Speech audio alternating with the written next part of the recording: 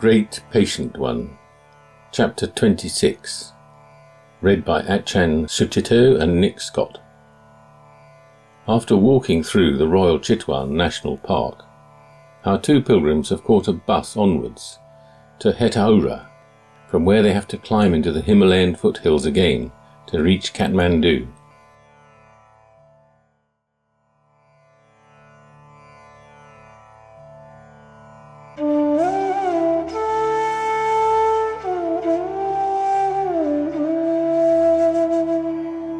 Chapter 26, The Play of Creation.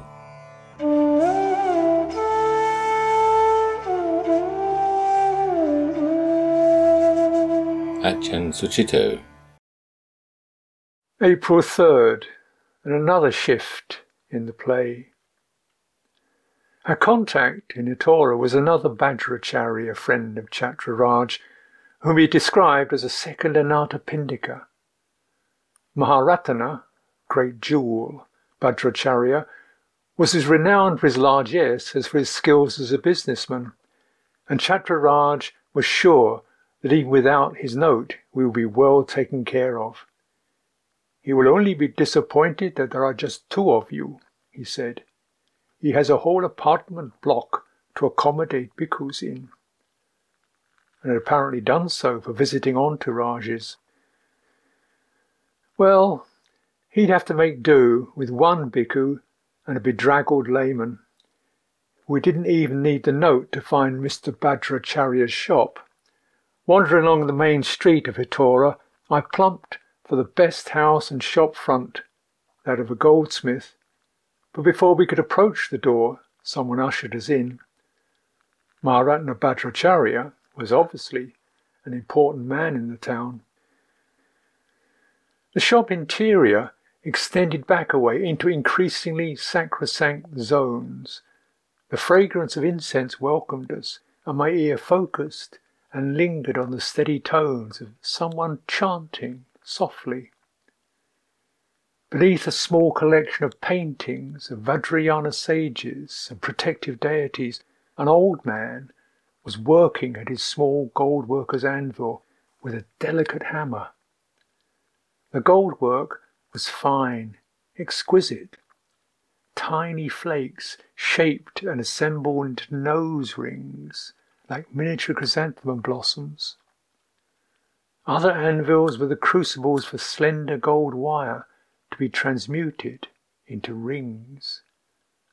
There was a mood of calm and a kind of sanctity of attention that you would associate with a monastery where manuscripts were being illuminated. Perhaps it was that in a way. The handful of people working were all male. Perhaps it was a descendant from the old Nevari Viharas, an echo of the era when the Vajracharyas of old had moved out of their purely monastic role into first ritual and then commercial functions. Mr. Bajracharya soon appeared on the scene, was definitely no throwback. I've met successful Buddhist businessmen like him from Thailand and Sri Lanka, well but not extravagantly dressed, with a modest amount of gold on the fingers, composed with confidence that worldly success breeds and requires, yet easily respectful with bhikkhus. Tall and comfortably built, he drew us into his inner room, a sanctum behind a wrought iron grille, and with an effortless wave of one hand made soft drinks appear. The womenfolk peered through the grille into our male world where, through seating arrangements, distance, and tone of voice, the subtle balance of mutual respect and self-confidence was established. Strangely enough, Mr. B had no English, but Hindi was good enough to manage the comparatively minor matter of verbal exchange. Talk on Dhamma revealed that he was a meditator and had received teachings from Mr. Goenka, himself a former businessman. However, business was calling and there was much to do. Tomorrow he was going to Darjeeling, so the elder son, Jyoti, would be taking over as host.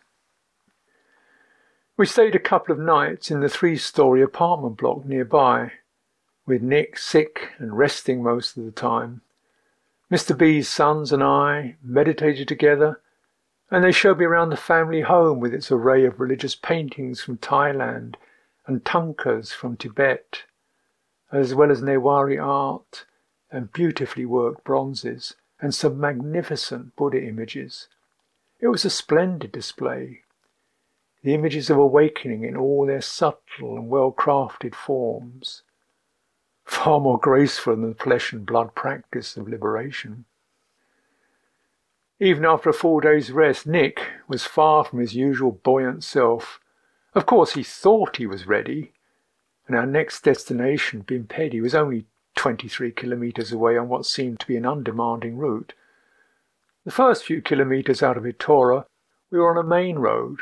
It seemed easy enough, and by mid-morning we had reached a turn-off to Bimpedi, a rock-strewn dirt track. It had been the main porter's trail, cutting across the mountains and getting to Kathmandu after 45 kilometres. It was our obvious route. The motor road wound around the mountains for 130 kilometres before arriving at the capital. The dirt track took the heavily laden porters only 2 days. However, knowing the ways of the goddess, I wasn't making any plans. And sure enough, the wind went out of Nick's sails shortly after leaving the road. His flags were down. Rather fittingly, he'd lost his love and power hat somewhere, and by the time the heat turned up in the late morning, he was reduced to wearing a pair of underpants on his head for some shelter. After another half an hour or so, I looked around to see he'd lost those too. We pulled up before midday at the top of a small rise where a banyan and a bodhi tree shaded a small shrine. Nick went over and down like a wrecked galleon. I got him to eat a bit and drink the milk that Jyoti had given us. There was nothing else to do but sit here, find the central point, and meditate. It was pleasant under that tree, with my awareness extending to taking Nick, the cool, shady shrine, and the river flowing beneath us, and where we were going, and where we had been. Then it rested in where we were, in where we are. Suffering, origin, cessation, path. The trembling of having somewhere to go, and what if, tugged at my mind. But Nick's inertia pointed like a compass needle back to the present. There, the radiant Buddha was turning the wheel of the law, and in his hands, the goddess of suffering, so lavishly worshipped with our views and ambitions, unveiled her loving face. Compassion. Be that. That's all we're here for. Momentarily, the wrappings of time and place unpeeled. The shade moved around the shrine.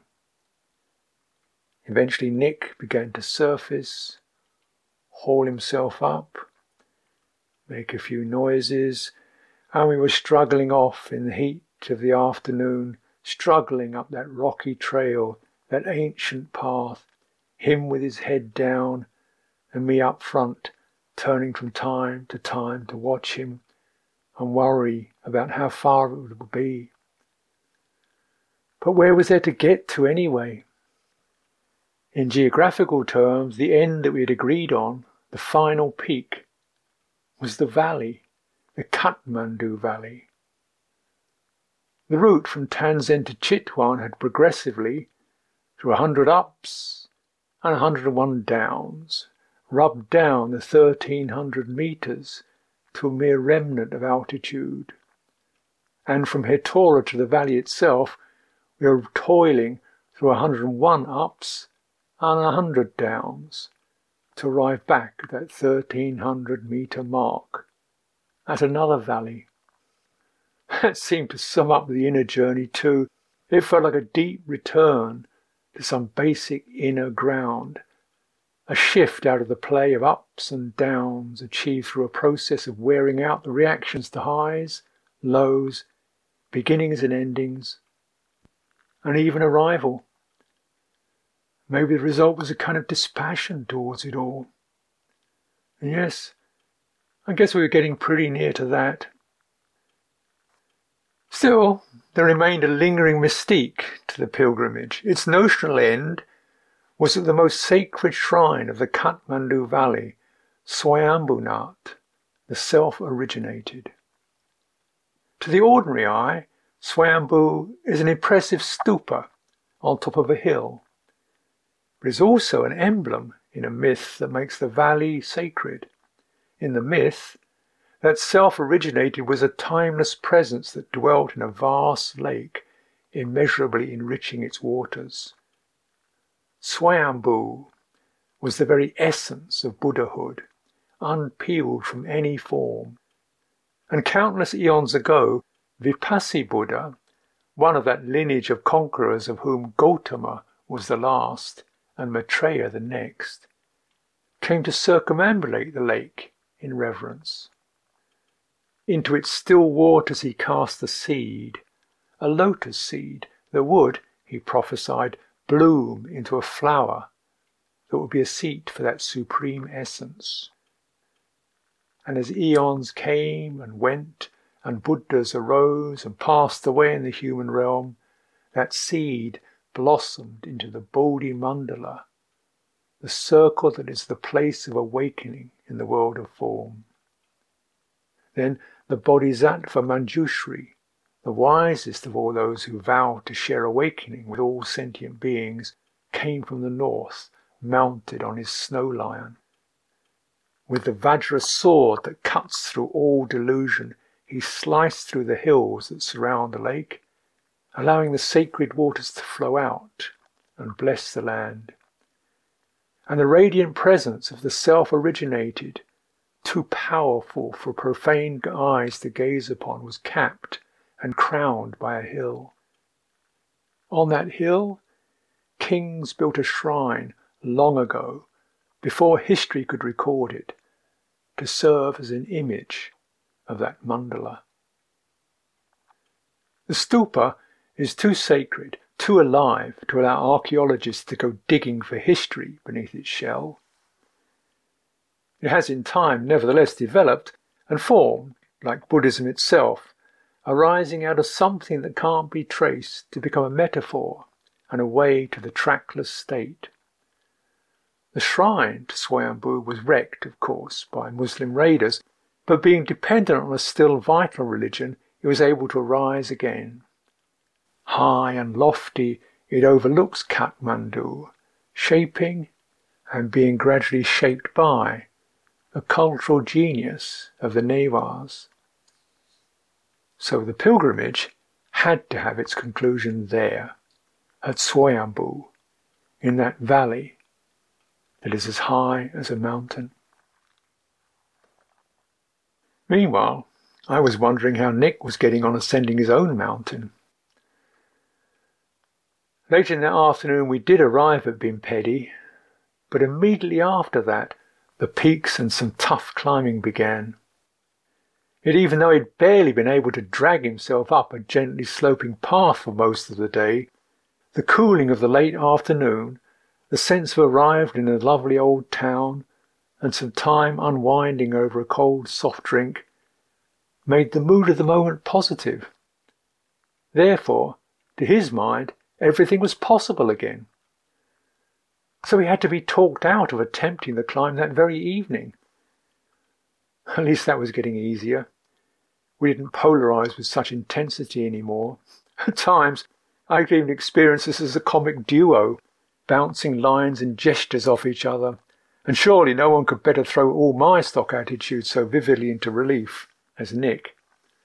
The unflagging optimism, the almost pathological overreaching, and the ability to shrug off the last disaster with a casual remark. Compared with him, I've been a stranger at a funeral for most of my life.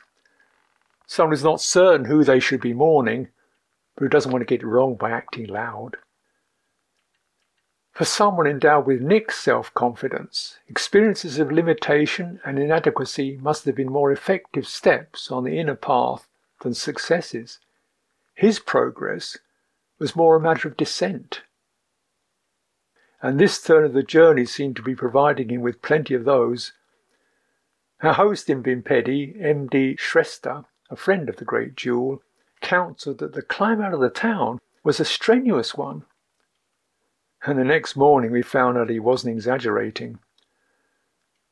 For me, it was just a matter of a steady grind uphill, first gear work with occasional pauses to relieve the pounding heart, and a few more to allow Nick to catch up and sink down. By then, I had already been initiated into the company of those who feel they can barely make it. But pausing now and then to wait for my struggling companion, I wondered how well he could adapt to the change of role.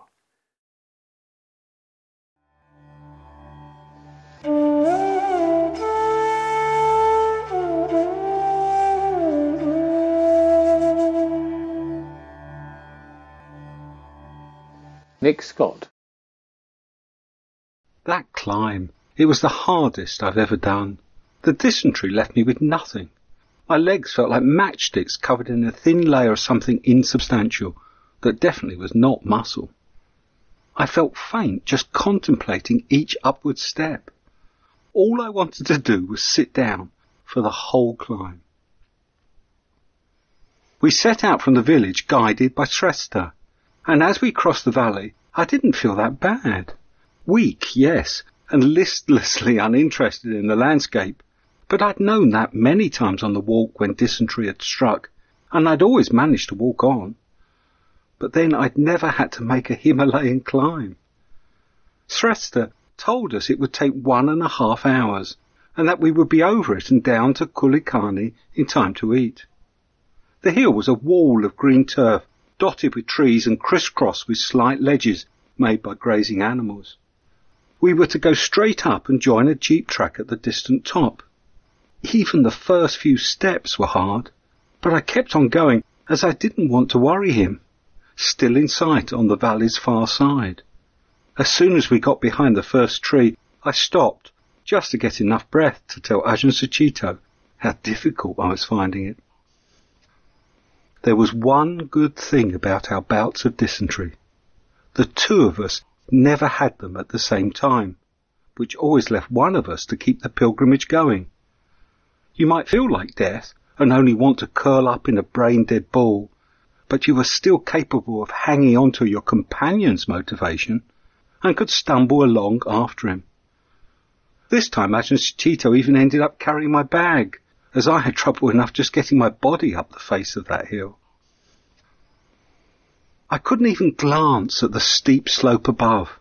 All I could do was focus on the next step. Raise the leg and put it up there. Now somehow get my body up above it. Raise the next leg. No stopping. And somehow raise... Each time I stopped, I would look up to see Ajahn Sucitto standing waiting, with a look of concern for my next step. It was that damn rule on not eating after noon again. I'm certain the Buddha never meant us to be ruled by the minute and second hands of watchers. But that is how it was, and I had to keep going if we were going to get to Kulikani in time for both of us to eat. And I did so want to eat. I'd kept nothing of the breakfast, and I wanted something that would give me some energy, even if it lasted only 15 minutes before I had to run to the bushes. I've looked at that hill on maps, and it is a 2,000-foot ascent. That's no doodle, even when you're feeling fit and well. Somehow I did eventually make it to the top, and with only 6 stops. But it was terribly slow going. Once there, I could walk at a more reasonable pace on the flat. I could even take in the beauty of the forest we were passing through, a mixture of evergreen oaks, other hardwood trees, and the occasional tall, upright conifer, with rhododendrons hanging from crags. But even though I could then use the weight of gravity to stumble quickly down the other side, We had little time left for finding a meal. Ahead of us, an English-speaking local we'd briefly met further back on the track disappeared into a house. It was a run-down shop-cum-drinking den with a couple of old signs for spirits in the window and a few odd jars of things for sale inside. Ajahn Sucitto thought it an inappropriate place for us to stop. But the only other building in sight was a large concrete dam in the valley bottom with a small hydroelectric plant, and there was no time left for looking further. Inside the shop, the English speaker got the owner to make us rice, dal and vegetables, while he drank chang, barley beer, and when he saw how few vegetables the shop could produce, he gave us some tomatoes he was carrying. My body miraculously hung on to that meal eaten in Kulikani. There were flies crawling across it, the crockery was dirty, and the food oily and hot with chili, but I suppose the body knew it had no choice. It gave me the energy to climb up a long cliff on the other side of the valley to Kulikani proper. The village was just half a dozen houses on a flat ledge of land, an old river terrace now suspended above and between the two valleys. The valleys joined below it and dropped away so steeply that we could see no bottom. The diary, more poetically, has valleys as deep as bassoons. We were in the Mahabharat Lek again. Most of it was covered in forest, and for the first time I noticed how it was distinctly zoned, with conifers becoming more frequently the further up I looked. Around the village I recognised plants from home. Brambles were just coming into flower. Then in the grass turf beside the path there were violets, clover and forget-me-nots, and best of all, bird's-eye primrose, one of my favourites from the hills of northern England. We were high enough in the mountains now to be in a zone with a similar climate. In the next valley we disturbed two iridescent male jungle fowl, with their dun-coloured hens scratching on the path ahead. They dashed off into the bushes as we got close. Later, I had a brief glimpse, through the trees, of the even more exotic-looking Kalij pheasant. These steep slopes in the foothills of the Himalayas are the last sanctuary for many of these species of jungle fowl. Elsewhere, they've been hunted to extinction.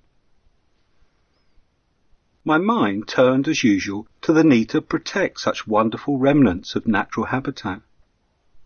The main argument put forward to save the remaining forests in the Himalayan foothills is an economic one. The clearing of the forests has resulted in an increase in landslides and the erosion of topsoil, so that the big rivers issuing from the mountains have become ever heavier with silt.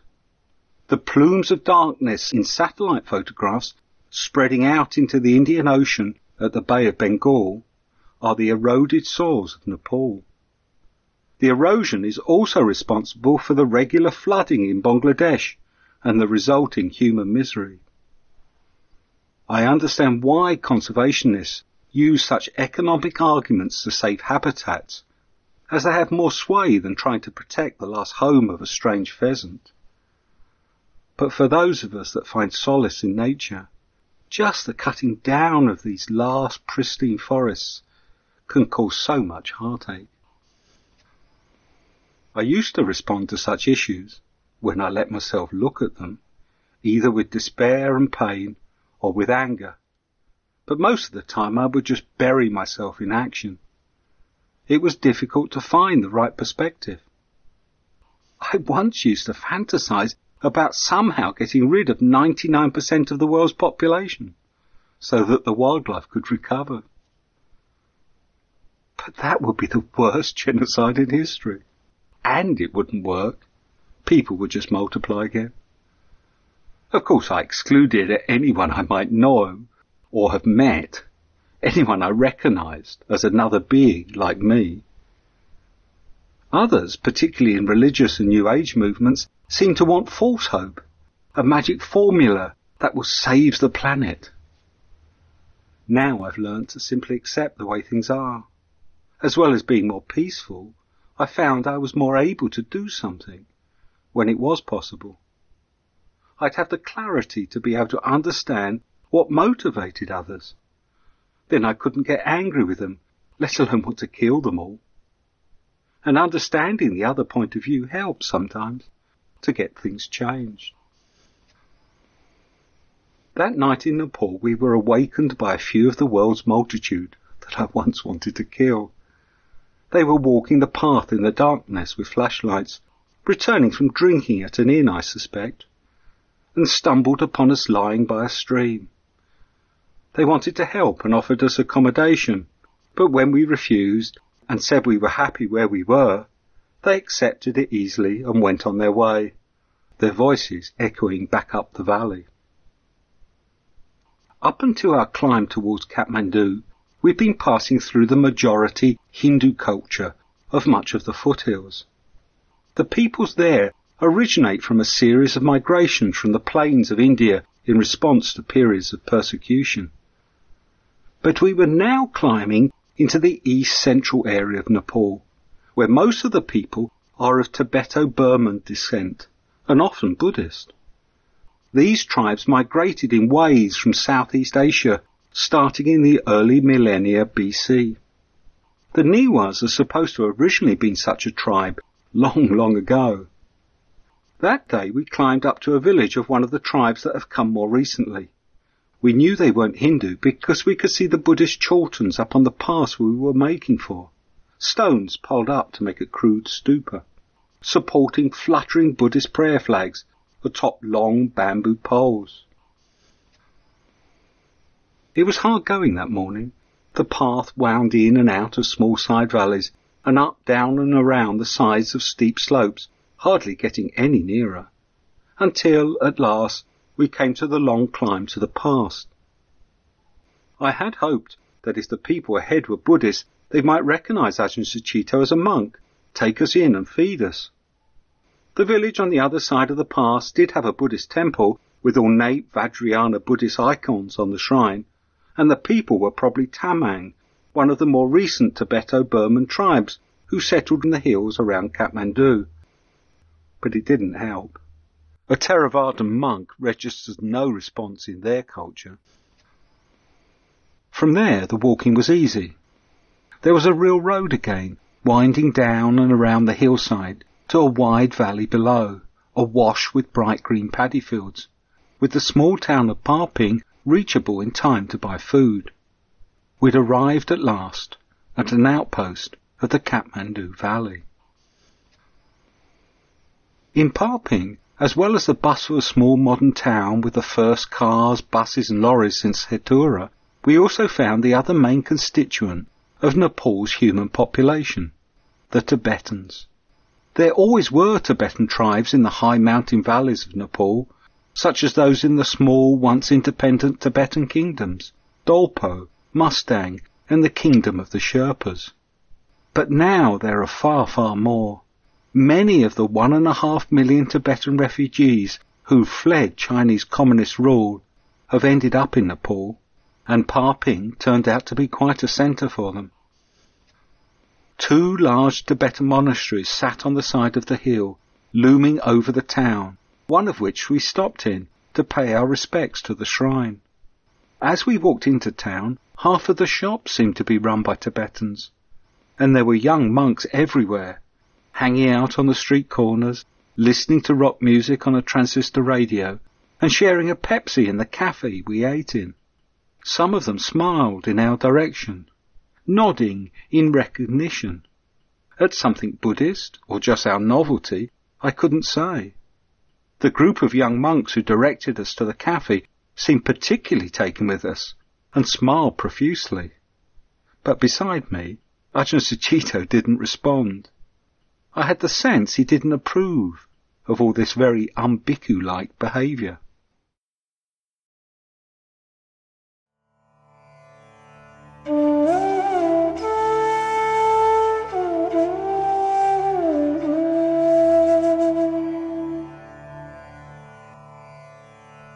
Ajahn Sucitto. April 5th. Not much food in the mountains. Eating is a valley thing. For me, it was perhaps the only thing I liked about Parping. All the razzmatazz was definitely not my scene. But then we came around the last slope before the valley, and it was all change. I felt a trace of the impression that the mountain men and the heavily laden porters must have had when they saw it. The landscape, as it slowly opened to the north before us, was a sweeping sea of green, with terraced hills rising out of it, and settlements strewn over it like foam. To the east, the land faded out of sight in the warm haze, but directly ahead of us lay the urban area of Kathmandu and its neighbouring city of Patan, also known as Lalitpur, the city of sacred play. Swayambhunath rose to the west of them. Even in this age, with cars and concrete buildings in evidence, the perception of Shangri-La still hovered in my mind. Our approach was slow and in stages, like an initiation into the fertility of life. The first stop was a Hindu temple built into an overhanging rock face that was lush with nasturtiums and ferns. The main images indicated that the temple was dedicated to Vishnu, here called Narayan, the life affirmer. Many smaller images of erotic play grinned down from its walls, with the innocence of children playing with their bodies, a Shangri-La version of sexuality. After that, we came into the populated areas. We had the address of Naga Mandap Sri Kirti Vihara in Kirtipur, a small town southwest of Kathmandu. So we thought to head further down the road to there, take a rest, and collect ourselves before Swayambhunath. After a while, following some questions and gestures, we left the road and made our way across the paddy fields to one of the small hills that carried the towns and villages of the valley. The town was a few quietly winding streets lined with brick houses, occasional courtyards with stupas in them, children playing, no traffic, and carrying water or squatting at their endless patient tasks, bright-faced women whose heads were not shrouded by the hood of their saris, and there was gentle laughter at these two awkwardly tall strangers. The temple was not an easy find. It was over to the extreme east of the town, looking down a slope over the fields. We came across it after trailing a cat's cradle of long looping streets that passed us round and up and down, making our knees go to jelly before they would allow us to arrive. They were living, dancing streets with shrines in their navels. People flowing along them participated in their play by passing the shrines respectfully on their right, occasionally pausing for a prayer, or to offer flowers, or to daub the holy images with pigment. Some shrines, like those bearing an image of Ganesh, were obviously Hindu. Others, of the peculiar Newari Buddhist iconography that was reminiscent of the images from Nalanda that we had seen in Vaishali and Patna museums. After the vast skies and massive simplicity of the mountains, the intricately sculpted work of the shrines was mind-seizing, and they were just a part of the whole. Beautifully carved wooden window frames gazed down into lanes and courtyards that were open but still intimate. A warm human vitality defined the way in which the town wound itself around the hill. Fed by sacred imagery, the streets were like living blood vessels linking the various levels of public and private human life with the land and with each other. With the mind feeling that rhythm and the body going numb, it was difficult to attend to where we were going. Venerable Sudarshan Mahatera greeted us at the Vihara. He was quick and acute, speaking good English and attending promptly to our needs, whilst overseeing everything else at the Vihara.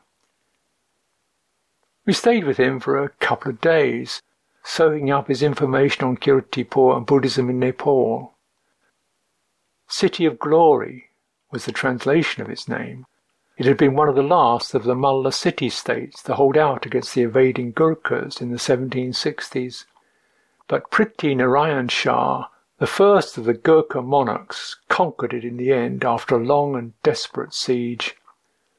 Afterwards, some folk called it Naskatipur, City of Cut Noses, for in retribution for Prithvi's brother losing an eye in the siege, the conqueror ordered that all the adult males of Kirtipur have their noses and lips cut off.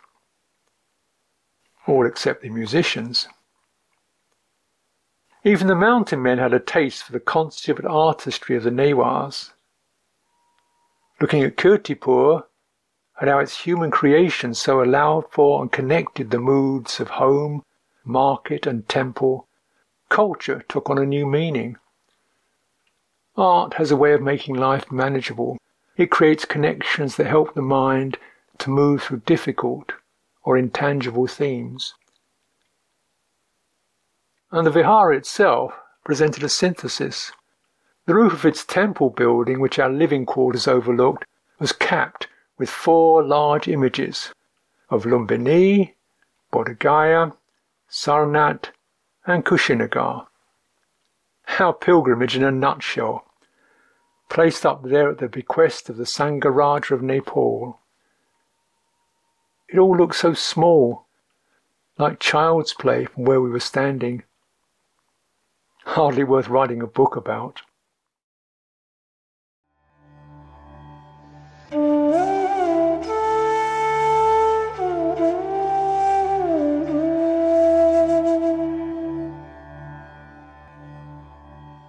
Nick Scott. It was at the Kirtipur Vihara that I was really struck with how modern and Western the Theravada tradition in Nepal was. It was partially the facilities at the Vihara. I particularly appreciated the well-kept Western-style bathroom as my dysentery returned with a vengeance. But it wasn't just the Vihara that was modern and Western.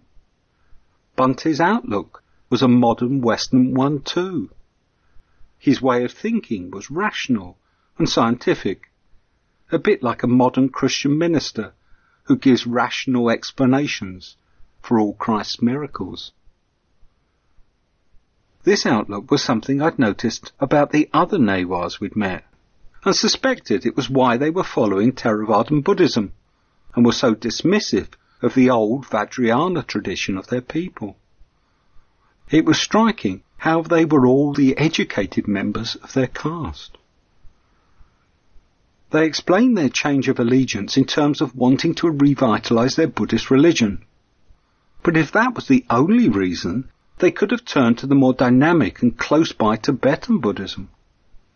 But that was still too esoteric. It was ironic, really. They were rejecting the old ways because they were irrational, just when many Westerners were showing such interest in Vajrayana Buddhist teachings, often because it was esoteric and non-rational.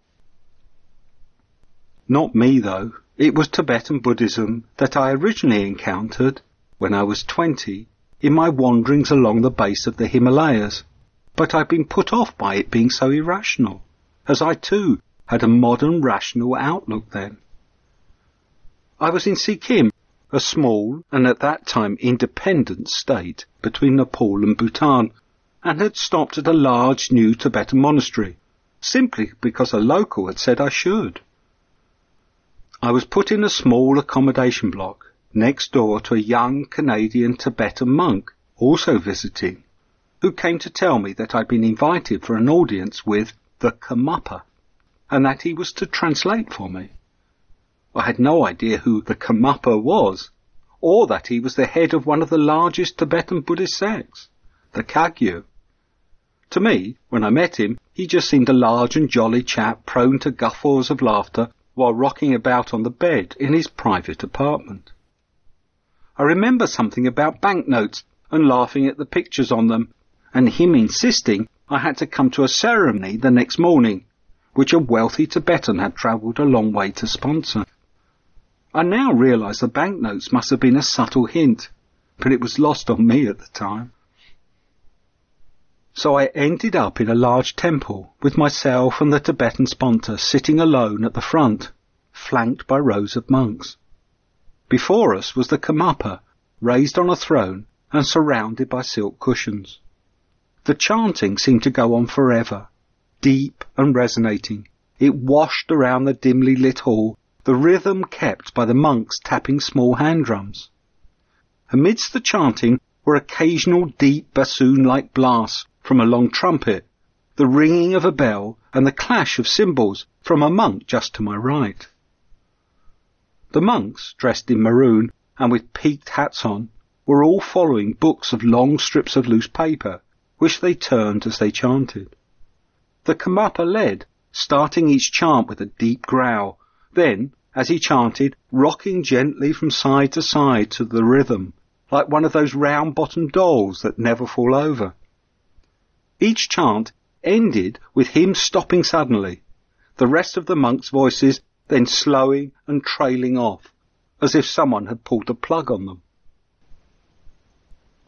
The ceremony seemed to be leading to a crescendo. The chanting was getting faster, becoming more insistent.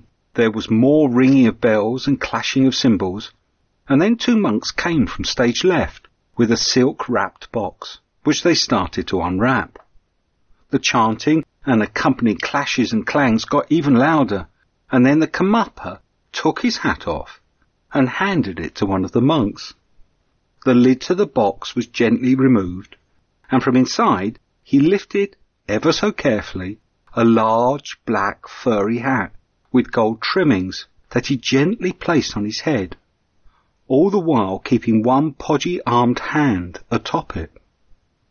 This appeared to be the peak of the ceremony.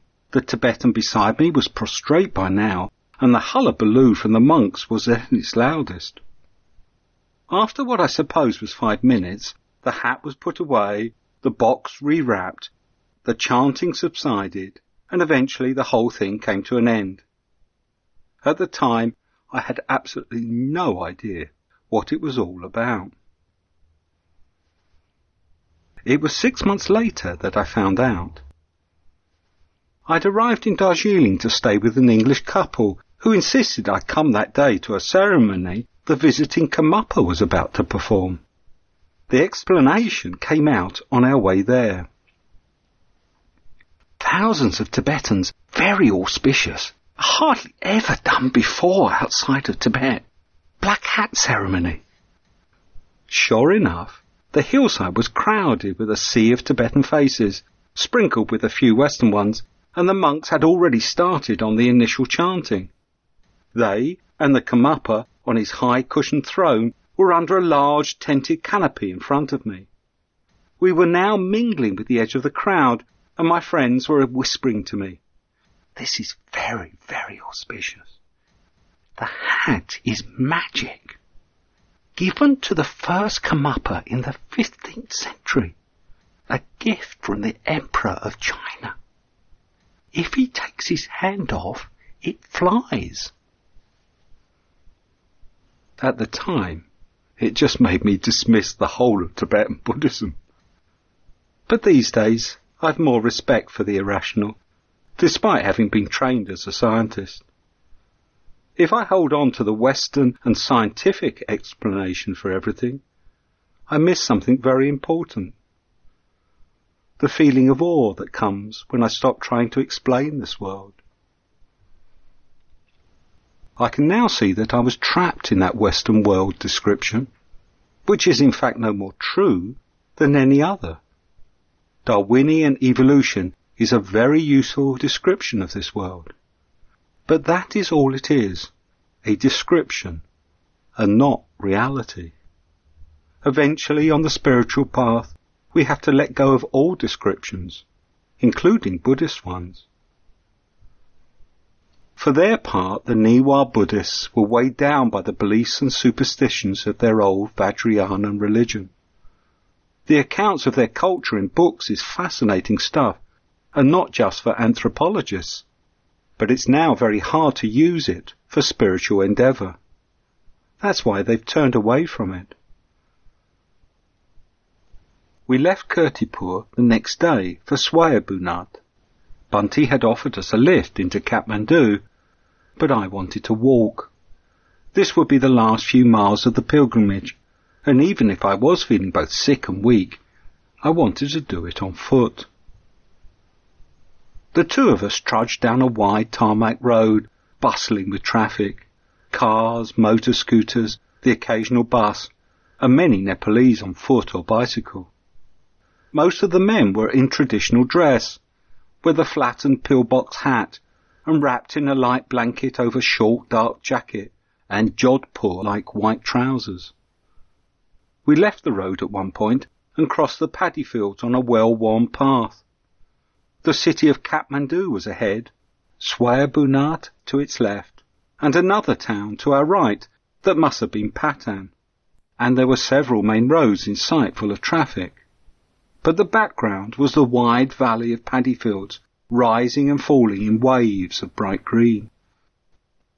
The contours were created by several rivers that wound through the fields, two of which we crossed by old bridges. Round it all was the ring of mountains, with the paddy fields lapping their lower slopes, scrub above them, and then further up, dark green forest that rose in jagged formations to the sky. This exceptionally wide valley would once have been a large lake, dammed by glacial moraines, which then silted up with sediment from those surrounding mountains until one day the water was released. Was that caused by a seismic quake, or just the Bagmati River eroding into the moraine? Or was it Manjushri and his sword, as local legend has it? Does it really matter? I was certainly not in a state to say.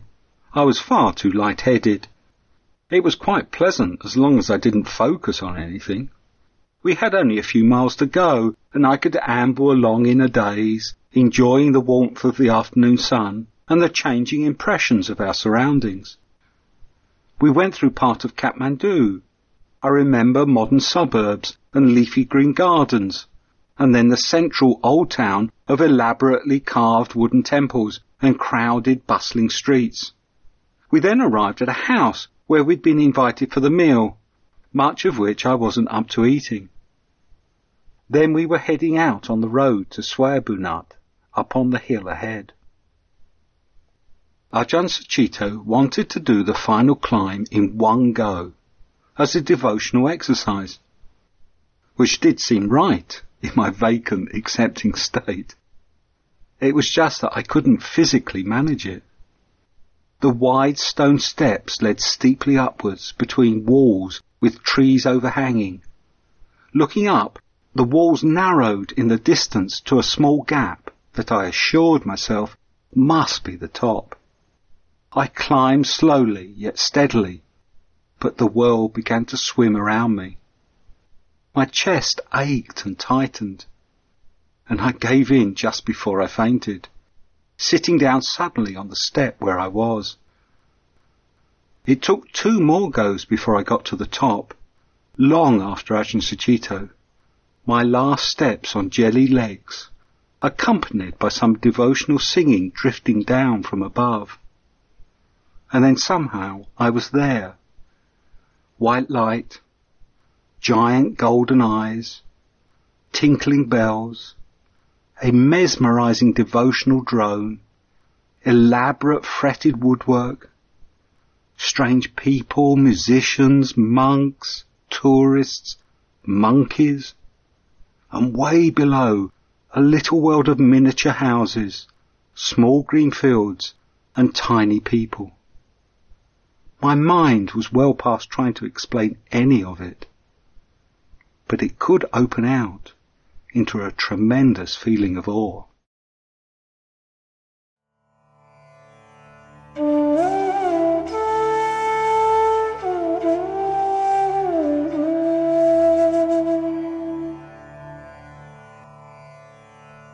Ajahn Sucitto.